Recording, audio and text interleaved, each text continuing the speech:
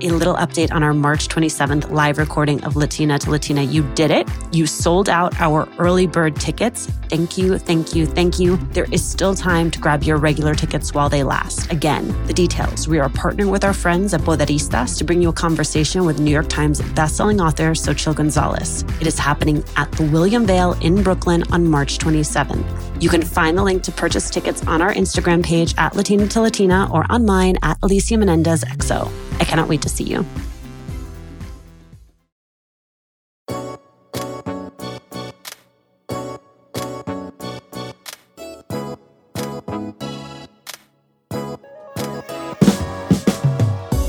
Alejandra Campoverdi and I have known each other for more than a decade. We met as 20-somethings working in politics in D.C. She was an aide to then President Obama, and then we worked together at Fusion, the ABC Univision cable channel. I've always perceived Alejandra to be smart and ambitious. What I failed to pick up on was just how alone she felt in navigating what it meant to be first and only. She's giving those experiences name and language in her new memoir, First Gen. In it, Alejandra shares not just the achievements, and there are many, but also the messiness that exists between those high points and the price we pay for social ascension.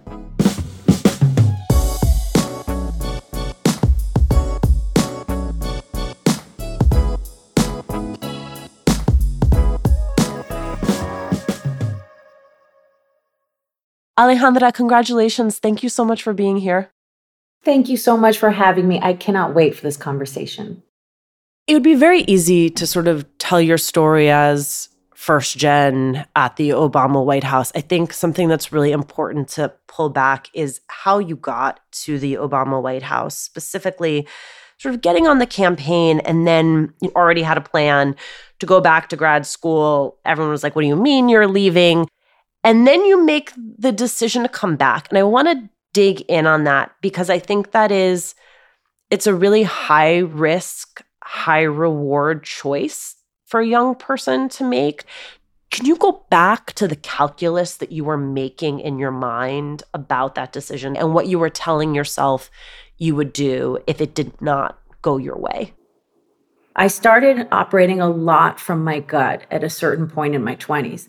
And that's something that I think as first and onlys is hugely important because we don't have a lot of direction. I was going to go and start studying for the GMAT in order to go to grad school because a number of things had happened. My mom developed cancer. I thought I might have to raise my sister alone in my mid-20s. And I was trying to find a way to have some level of financial stability. One thing is the existential level feeling of not only do I possibly compromise my future, but my family's future that's depending on me for their own stability.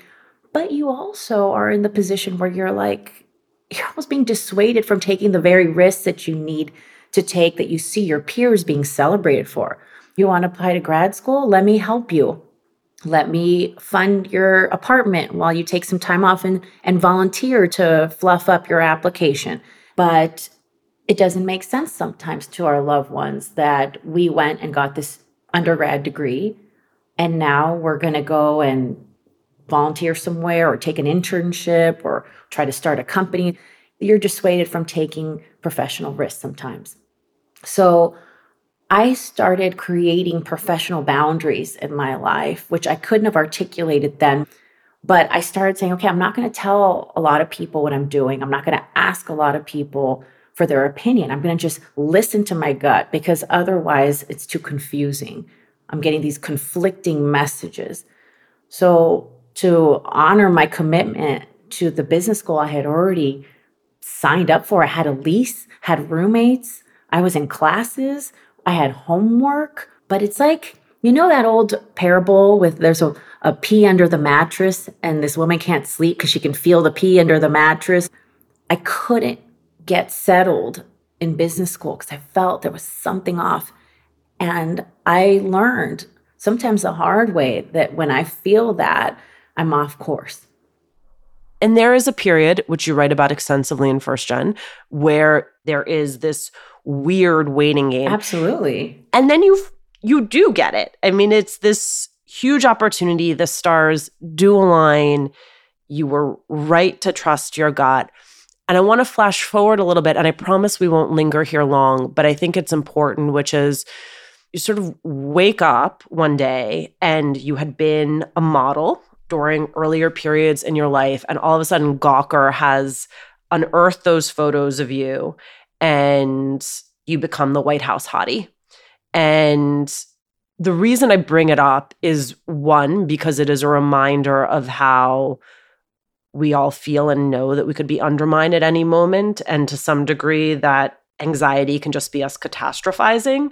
And so to some degree, there's just the reality that our access and proximity to power is more tenuous than a lot of other people's, that what we have to do to prove our competency is a higher bar and always at greater jeopardy than a lot of other people. But also, as I've said to you, I remember reading that and thinking, this girl seems super cool. Like, how cool that she has done all of these things in her young, precious life and now gets to be at the White House. And that is not how it felt at all to you on the other side of it. Yeah, it's not how it felt. It's also not how it read at the time. It's interesting because a lot of the innuendo, and we know what this is like, it wasn't just like, oh, here's this former model, it's the White House. It was the idea that she even smart? Does she even deserve to be there? Like, why is she there? And I wrote something about this topic while I ran for Congress because at the time I couldn't say anything. We were a week into a new administration. The last thing you want to be is a distraction. And that's one of the reasons why it was so mortifying, beyond the fact that it was a takedown of my character and my capacity as an intelligent woman, right? But it was also the last thing you wanted anyone to be focusing on during the first week of this historic administration. And so I didn't say anything at the time, nothing. I put my head down and worked. And so I wrote this op-ed when I was running years later, when I finally felt like, I'm going to say something, because it kept even coming up years after the White House, years after I had gone to Harvard and all these different things. It still didn't matter when it came to the sexism that women constantly face. And I pushed back against the idea that femininity and intelligence are seen to be inversely related in some way, that we're made to feel, again, that we check a box and we pick what box. Are we going to be to your point, to use your word, are we going to be the hottie? Are we going to be the intelligent one? Are we going to be the respectable one? Are we going to be the girl next door? These are all false choices that we actually don't have to make. We're multidimensional. At the time, the implication in that article was that I had picked my box, and how dare I get out of it. When my babies were going through their exploration stage, I had so much to worry about. Falling over, bumping heads. What did she just put in her mouth? The list was endless. But when they were in Pampers Swaddlers, I knew I never had to worry about a leaky diaper. Swaddlers are great for both baby and mommy. They keep your baby's skin healthy and dry with Pampers Breathe-Free Liner, which wicks away wetness, allowing your baby's skin to breathe. Swaddlers have always given me peace of mind knowing that diaper rash and leaky diapers were not in our future. There's also the blowout barrier at the back waist to help prevent up to 100% of leaks, even blowouts. Pampers Swaddlers are dermatologist approved by the Skin Health Alliance, hypoallergenic and free of parabens and latex. Your baby deserves that. And they're available in a wide range of sizes from newborn to size 8, and now feature designs with the newest animal characters, Shiloh the elephant and Freddie the duck. Having a diaper you can depend on is important, and it's why I have always loved Pampers, the #1 pediatrician recommended brand. Download the Pampers Club app today to start earning rewards with every diapers and wipes purchase. Not to mention, get great parenting content with Pampers Club. Hey, Red, what are you up to? Just making sure all the M&M's gifts are wrapped and the bowls filled. Remember that one holiday party when we had no M&Ms? Oh boy, I still have nightmares. The cookies? Yeah, you used all the M&M's candies that were meant to decorate the party treats, to decorate snowmen. You did it again, didn't you? They do look cute, though. Bringing cheer, M&M's for all fun kind. Hi, Latina to Latina listeners. It's Brenda from Tamarindo Podcast. And if you love Latina to Latina, then we know that you're going to love Tamarindo Podcast. And if you're in the LA area and can't make it to the Latina to Latina live event, we'd like to invite you to our event on March 28th at 6:30 p.m., we're hosting Amigas Blossoming, a night of celebrating and cultivating blossoming friendships. This will be in Highland Park, and all the details to RSVP for free are at tamarindopodcast.com/events. Your anxiety and your grappling with your anxiety almost becomes a character in the book itself, right? Like, I think your anxiety sort of like rears up over and over again, or I'm like, oh, there it is, like this character from chapter 1, this character from childhood. And I wonder, for other people who are first gen, what your experience of navigating your own mental health, specifically given that you're navigating it in really elite institutions where, regardless of who you are, you're generally not welcome to lead with those challenges, what it stirred up for you and what was most useful to you in the way of learning to live with it. I started having panic attacks at 6 years old. It was something that I kind of shoved down, and we kind of looked another way. But when it came to a head and we realized that I couldn't ignore it, and my mom couldn't ignore it because it was going to derail in a lot of ways my life, was starting college. And what that looked like for me was it was freshman orientation. All of a sudden, I felt what I know is now not a unique experience of, oh my God, I have to sit in this chair and do this perfectly for the next 4 years. This is my shot. College. It's drilled into a lot of us, even if it's not our families saying you must go to college. It's the societal understanding that is the means to social mobility. So I'm sitting there and I feel this all closing down on me. And all I could think of to do was run out of that auditorium and into the middle of campus. I run into the middle of campus and ears ringing, things go black, pass out. And when I wake up, they've called my mom. There's kind of strangers around me. And she takes me to the health center, who promptly hands me a bottle of Xanax at 17 years old and says, take this every 4 to 6 hours, make an appointment with, health services for therapy. But the modalities and the resources that I eventually learned to be able to manage my anxiety and, get a hold of it and basically unshackle myself from it, which finally came when I moved to Boston to go to Harvard. It was kind of like that final frontier. That also changed the life that I felt that I had access to beyond the socioeconomic piece. So it's like all intertwined. It's so interesting, Alicia, because it's like, how do you unpack all that? Yes, there's the things you go through as a child and the kind of poverty cycles and the cycles of struggles that you're trying to break. But then there's a mental health piece, which is intertwined with the struggles that you go through as a child. I hit these summits. I'd get the award or the job or whatever that was, and I wouldn't feel happy. Or I'd feel happy and sad, or happy and guilty. It was always some permutation of things that I thought was like, what's wrong with me? And the reality is there's nothing wrong with any of us. We're actually feeling, in a lot of ways, the echoes of these experiences that weren't acknowledged while they were happening.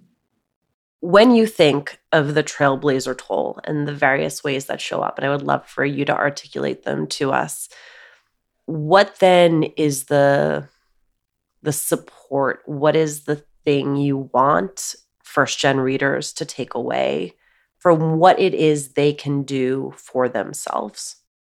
The Trailblazer toll starts off, with these invisible inherences that is a part of the genogram experience to kind of unravel.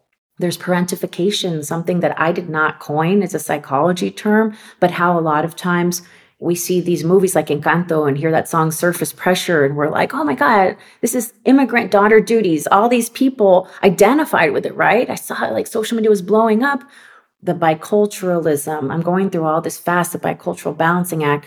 I call it the chutes and social ladders. If you guys remember the game Chutes and Ladders, where you land on the right spot and damn, you're just going to shoot up. But if you happen to land on the wrong one, your head's going to spin by how fast you're putting your place. In a lot of ways, what happened to me at the White House.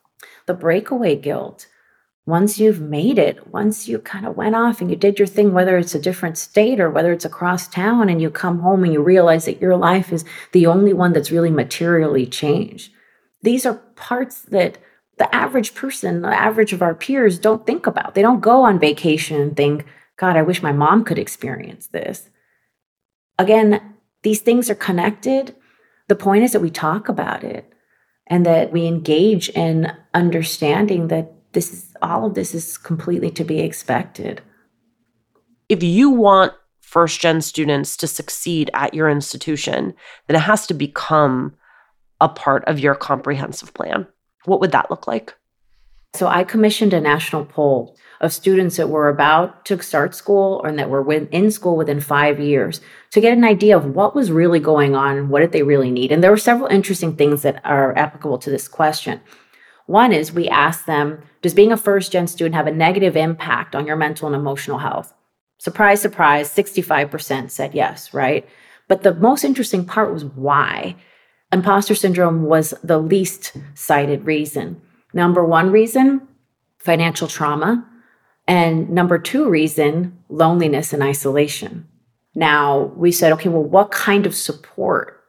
What is the support that would help you the most? And academic support was not the top of the list either. Once again, it was mental health support. So what I've seen in some of these schools is the ones who I think really have done a great job and really have been intentional about this mental health support. They have dedicated psychologists, therapists on campus, on the first-gen experience, on call for students in their centers. They make it super accessible to have these conversations and to be able to recognize that the mental, emotional support is the most important part. I love that you push back against this idea of imposter syndrome because I do think it is like too pat of an answer. And I'm not saying imposter syndrome doesn't exist. Yeah, of course it exists. I've been told imposter syndrome's coming for me as if it's like some sort of boogeyman since I was like 10 years old. It's coming, you're going to feel it, and this is how you deal with it. And it's like, okay, it's a crisis of confidence. Is it a crisis of confidence? Is it just that? Or is it an actual insightfulness of these young people, of all of us, that their systems we're operating in that we don't necessarily belong in or are made to feel that we belong in? Hi, Latina to Latina listeners. It's Brenda from Tamarindo Podcast. And if you love Latina to Latina, then we know that you're going to love Tamarindo Podcast. And if you're in the LA area and can't make it to the Latina to Latina live event, we'd like to invite you to our event on March 28th at 6:30 p.m. We're hosting Amigas Blossoming, a night of celebrating and cultivating blossoming friendships. This will be in Highland Park, and all the details to RSVP for free are at tamarindopodcast.com/events. There's sort of the early part of your life, I want to make sure I get the language right, where you like refer to yourself as a conflicted wannabe chola, where you're like dating a gang member and you're also the captain of the drill team and class president and a campus minister. And just like to me that there's a person who contains multitudes, but that to me shows up multiple times in your life. And it's something that I really relate to, right? This idea of like, you do have a lot of interests and you do have a lot of passions. One of the things I, as someone who roots for you, felt that you were working through was like aligning all of that. And I sense that writing First Gen was part of bringing all of it into alignment, of showing how those threads tied together into a complete and to a whole. And so I am just curious, if that is your experience of it, what you found most valuable in trying to come into alignment. You know what the funny thing is? It was actually the opposite. I feel this was not a book to align things or to make that make sense for anyone. It was almost the idea that it doesn't have to anymore because it did to me. It doesn't have to make sense to anyone. Okay, but what I want to know then is what it took to get you there. Because it seems that in the early part of your life, it did matter to you that people got it.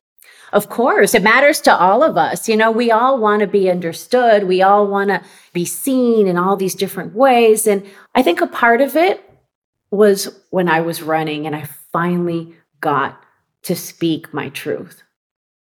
And I finally got to defend myself and broaden that truth into being something that was actually not even about me. The second part was being diagnosed with breast cancer.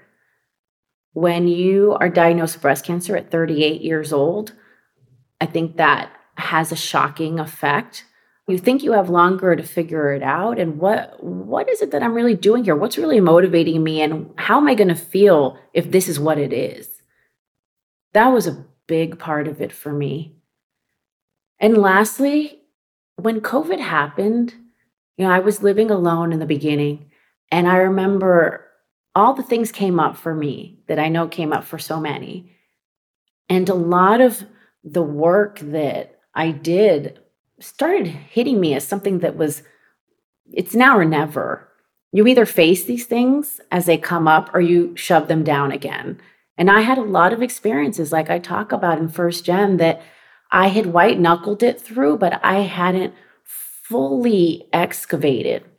I allowed myself to go to those places, and I'm not going to act like it wasn't super hard and super triggering, not only for me, but for my family and the people that I talked to about that. But once you've also looked in the face, in the mirror of a lot of these experiences, you can't put that back in a box. You just can't. And it allowed me to get comfortable in my skin in a way that I had never been, and allowed me to realize that there was nothing to prove anymore. I don't know how to create a box for the space that I'm in now. I think the point is there isn't one. Alejandra, congratulations. Thank you so much for doing this. Thank you so much for having me.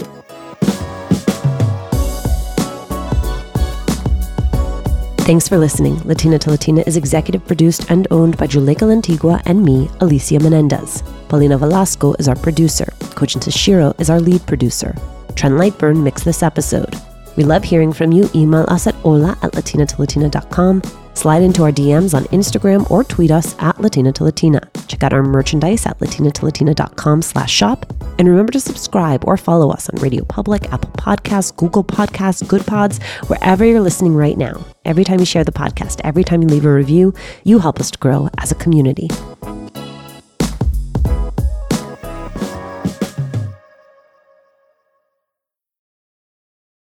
A little update on our March 27th live recording of Latina to Latina. You did it. You sold out our early bird tickets. Thank you, thank you, thank you. There is still time to grab your regular tickets while they last. Again, the details. We are partnering with our friends at Poderistas to bring you a conversation with New York Times bestselling author Xochitl Gonzalez. It is happening at the William Vale in Brooklyn on March 27th.